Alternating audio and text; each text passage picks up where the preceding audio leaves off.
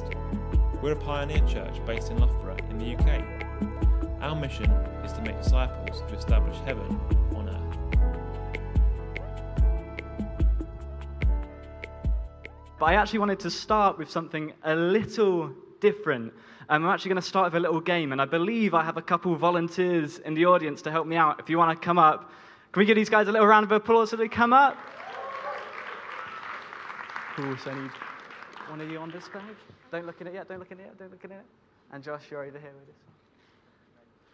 Brilliant, thank you guys. All right, so we've got a little game here, using what's in your bags. And the task is really simple. All you guys have to do is use what's in your bag to plug into my phone. So, Holly, you're up first. What have we got? Got phone charging in. Ah, how wonderful. Let's see. Ah, brilliant. Round of applause for Holly, everyone. Brilliant. Yeah, cheers. You might be able to tell what's coming now, Josh, but it's your turn. Plug into the phone. Really simple, really easy. What have we got there? Oh. Oh, we got a Razer charger here, not a phone charger. Can you twist it, maybe? What about the other end? Does it work? No, I don't think so. Well, unlucky, Josh. Congratulations, Holly. Thank you very much. Feel free to... Thank you very much, guys. So obviously, as you can see, there was a big problem with this game. The person which had the phone charger was always going to win. They were going to find it really easy and simple, whereas the one with the Razer charger is going to find it impossible to plug it in. No matter how hard they try and force it in there or twist it or contort it, it's simply incompatible with the device. Now, you might be wondering to yourself, Nathan, why on earth have we done this? What's going on here?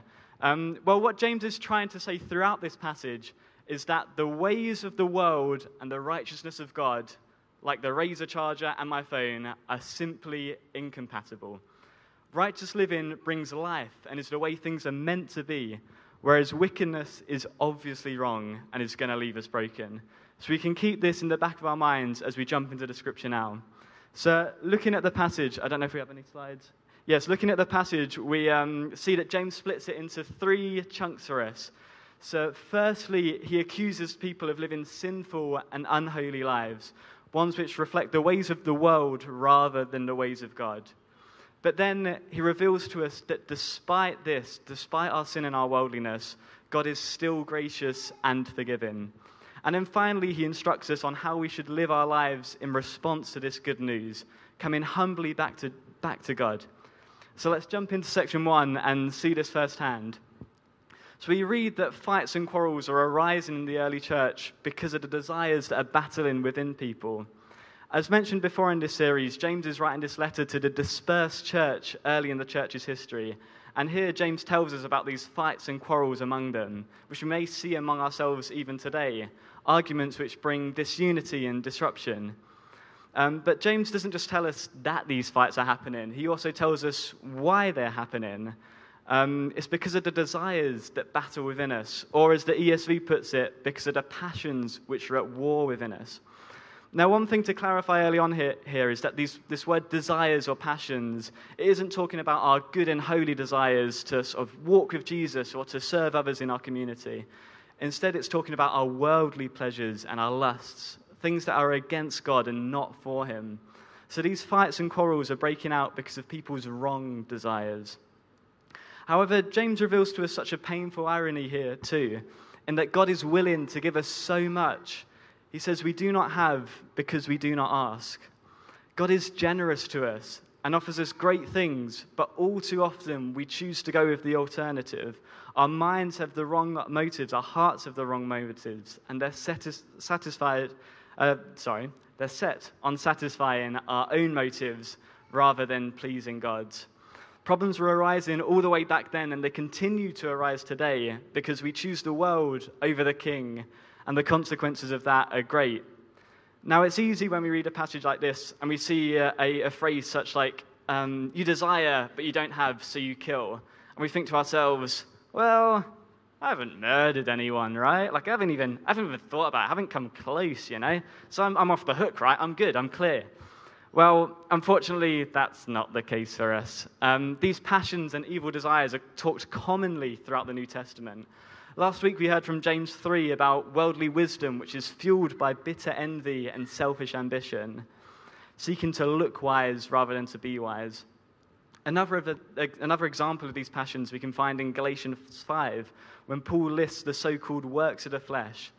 These are things that our sinful nature loves to do, but it's not obedient with God.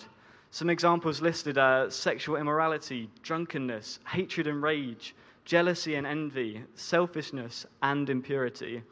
And this is by no means an exhaustive list either, yet I'm pretty sure we all know that we're guilty of at least something on this list. Whether it be getting angry while stuck in traffic, selfishly prioritizing our own needs over other people's, or becoming envious of our so-called friends when we see their posts on Instagram. These examples are just taken from my own experience of how quickly I can turn away from God and towards sinful actions when left to my own devices. It's these same pleasures that Jesus himself speaks of in the parable of the sower that we can read in Luke 8. The seed representing the word of God is sown in the field, but some fell among the thorns which choke the seed. These pleasures that we're talking about are the thorns which choke out the word of God and prevent it from flourishing to beauty in our lives. So we can reflect and ask ourselves, have we chosen to walk away from the living God who knows exactly what we need and will give us everything we need in order to grow, in order to put me first and go after the ways of the world, nurturing the thorn which is just waiting to choke us? Now, when we turn to verse 4, things don't exactly get much brighter for us.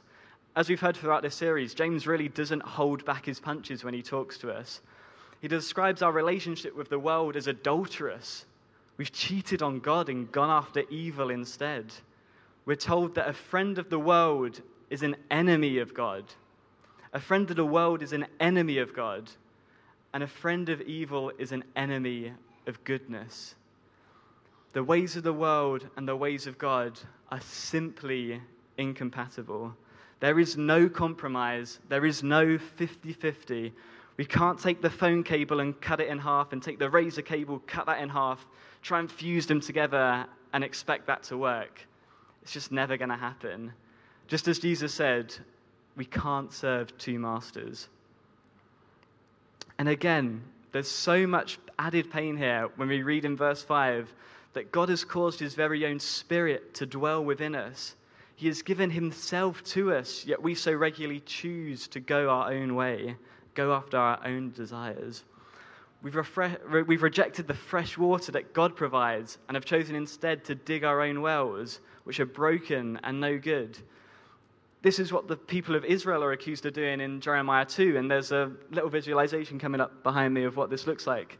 I know it's a bit small, but essentially we've got this waterfall coming from God of fresh water, but a man instead is keen on using his own well to draw up that water.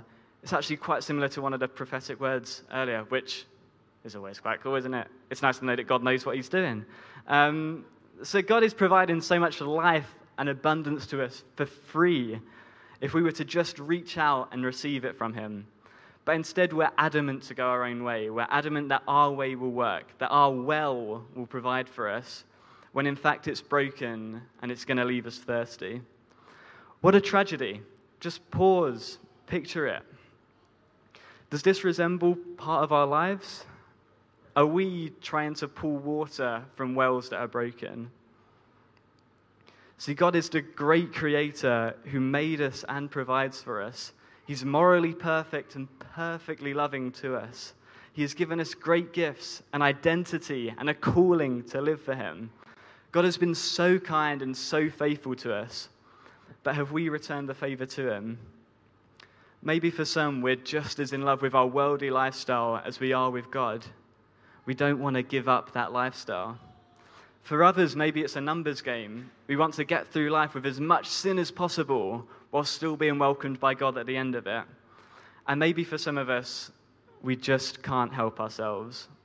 We lust with our eyes, we're easily frustrated by tiny things, or we just constantly have to one-up our neighbor to prove a point.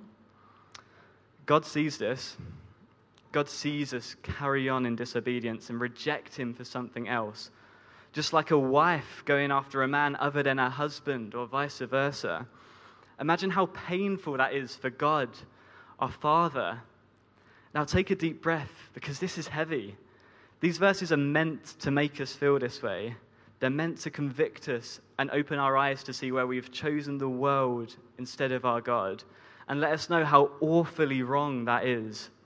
God, who loves us so dearly, who has known you, formed you, protected you, and provided for you, has not been given the place in our lives that he deserves. And all too often, he's become our second priority. Now, thankfully for us, that's not the end of the story, though, because after verses 1 to 5, we come to verse 6, and we enter into the second section of this passage. God knows all that we do wrong. God knows everything, but he gives us more grace. God sees us when we choose the world over him, but he gives us more grace. God feels such pain when we turn away from him, but he gives us more grace. A tiny sentence in the middle of this dense passage, but one which carries such great value and importance to us. Following this bad, awful news of our sin being revealed to us, we're given the greatest news of all. God is gracious. He has lavished his grace upon us, filling us with the rich treasure which is his forgiveness and his mercy. No matter how disobedient we are, no matter how awfully foolish we are, God's grace is greater than that disobedience. No matter how far we push God away, he can't face letting us go because he loves us so dearly. Now, this is beautifully illustrated throughout the prophets in the Old Testament. As God lists Israel's wrongdoings one after another, there's so many, yet still declares that he is going to redeem them and comfort them because of his great love for them. I love this in Hosea 11. God speaks of how he raised Israel as a parent raises a child. But Israel were determined to turn away from God. They were determined to go after idols instead. Rightfully, this makes God jealous, but his response is this: how can I give you up, Ephraim? How can I hand you over, O Israel? My heart is changed within me. All my compassion is aroused. He is a loving, gracious, merciful, and compassionate God towards his children, even when they're disobedient.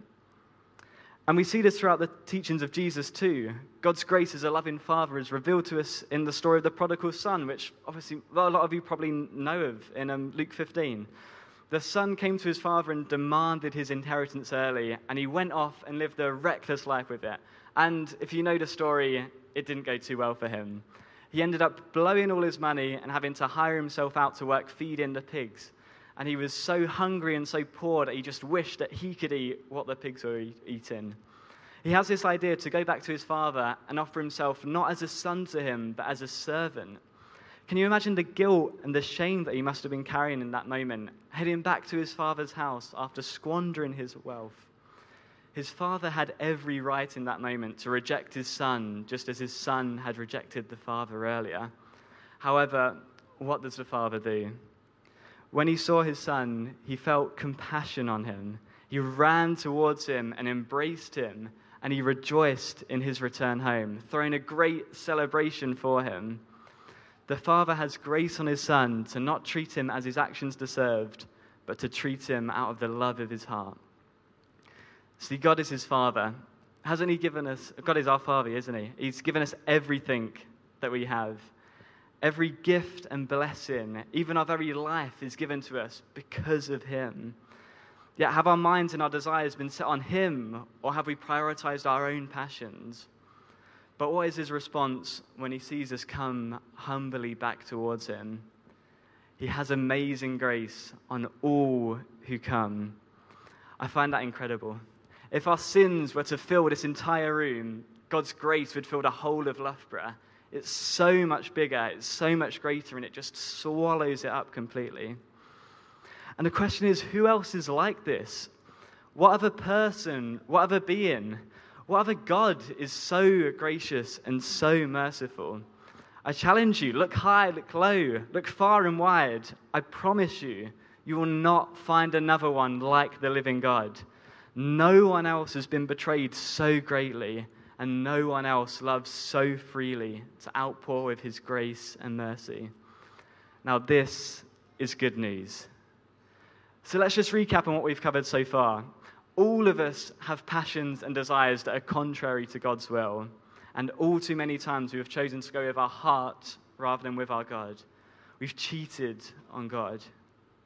But God has spoken, and his word is final, and his message is grace. He has blessed us to set us free. But how do we respond?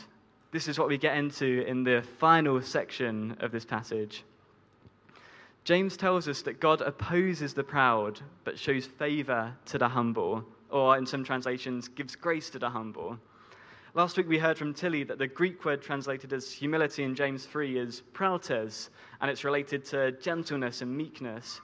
Here we have a different flavor of the word humility coming from the Greek tapenos, which is related to being lowly and God-dependent rather than being self-dependent.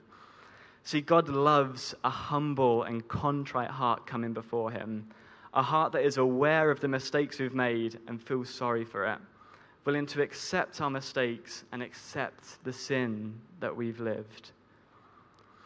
God wants us to come openly before him, so we don't have to stand here pretending like we haven't done anything wrong. We don't have to stand here pretending we're justified in our sins, using excuses or blaming someone else for what we've done wrong.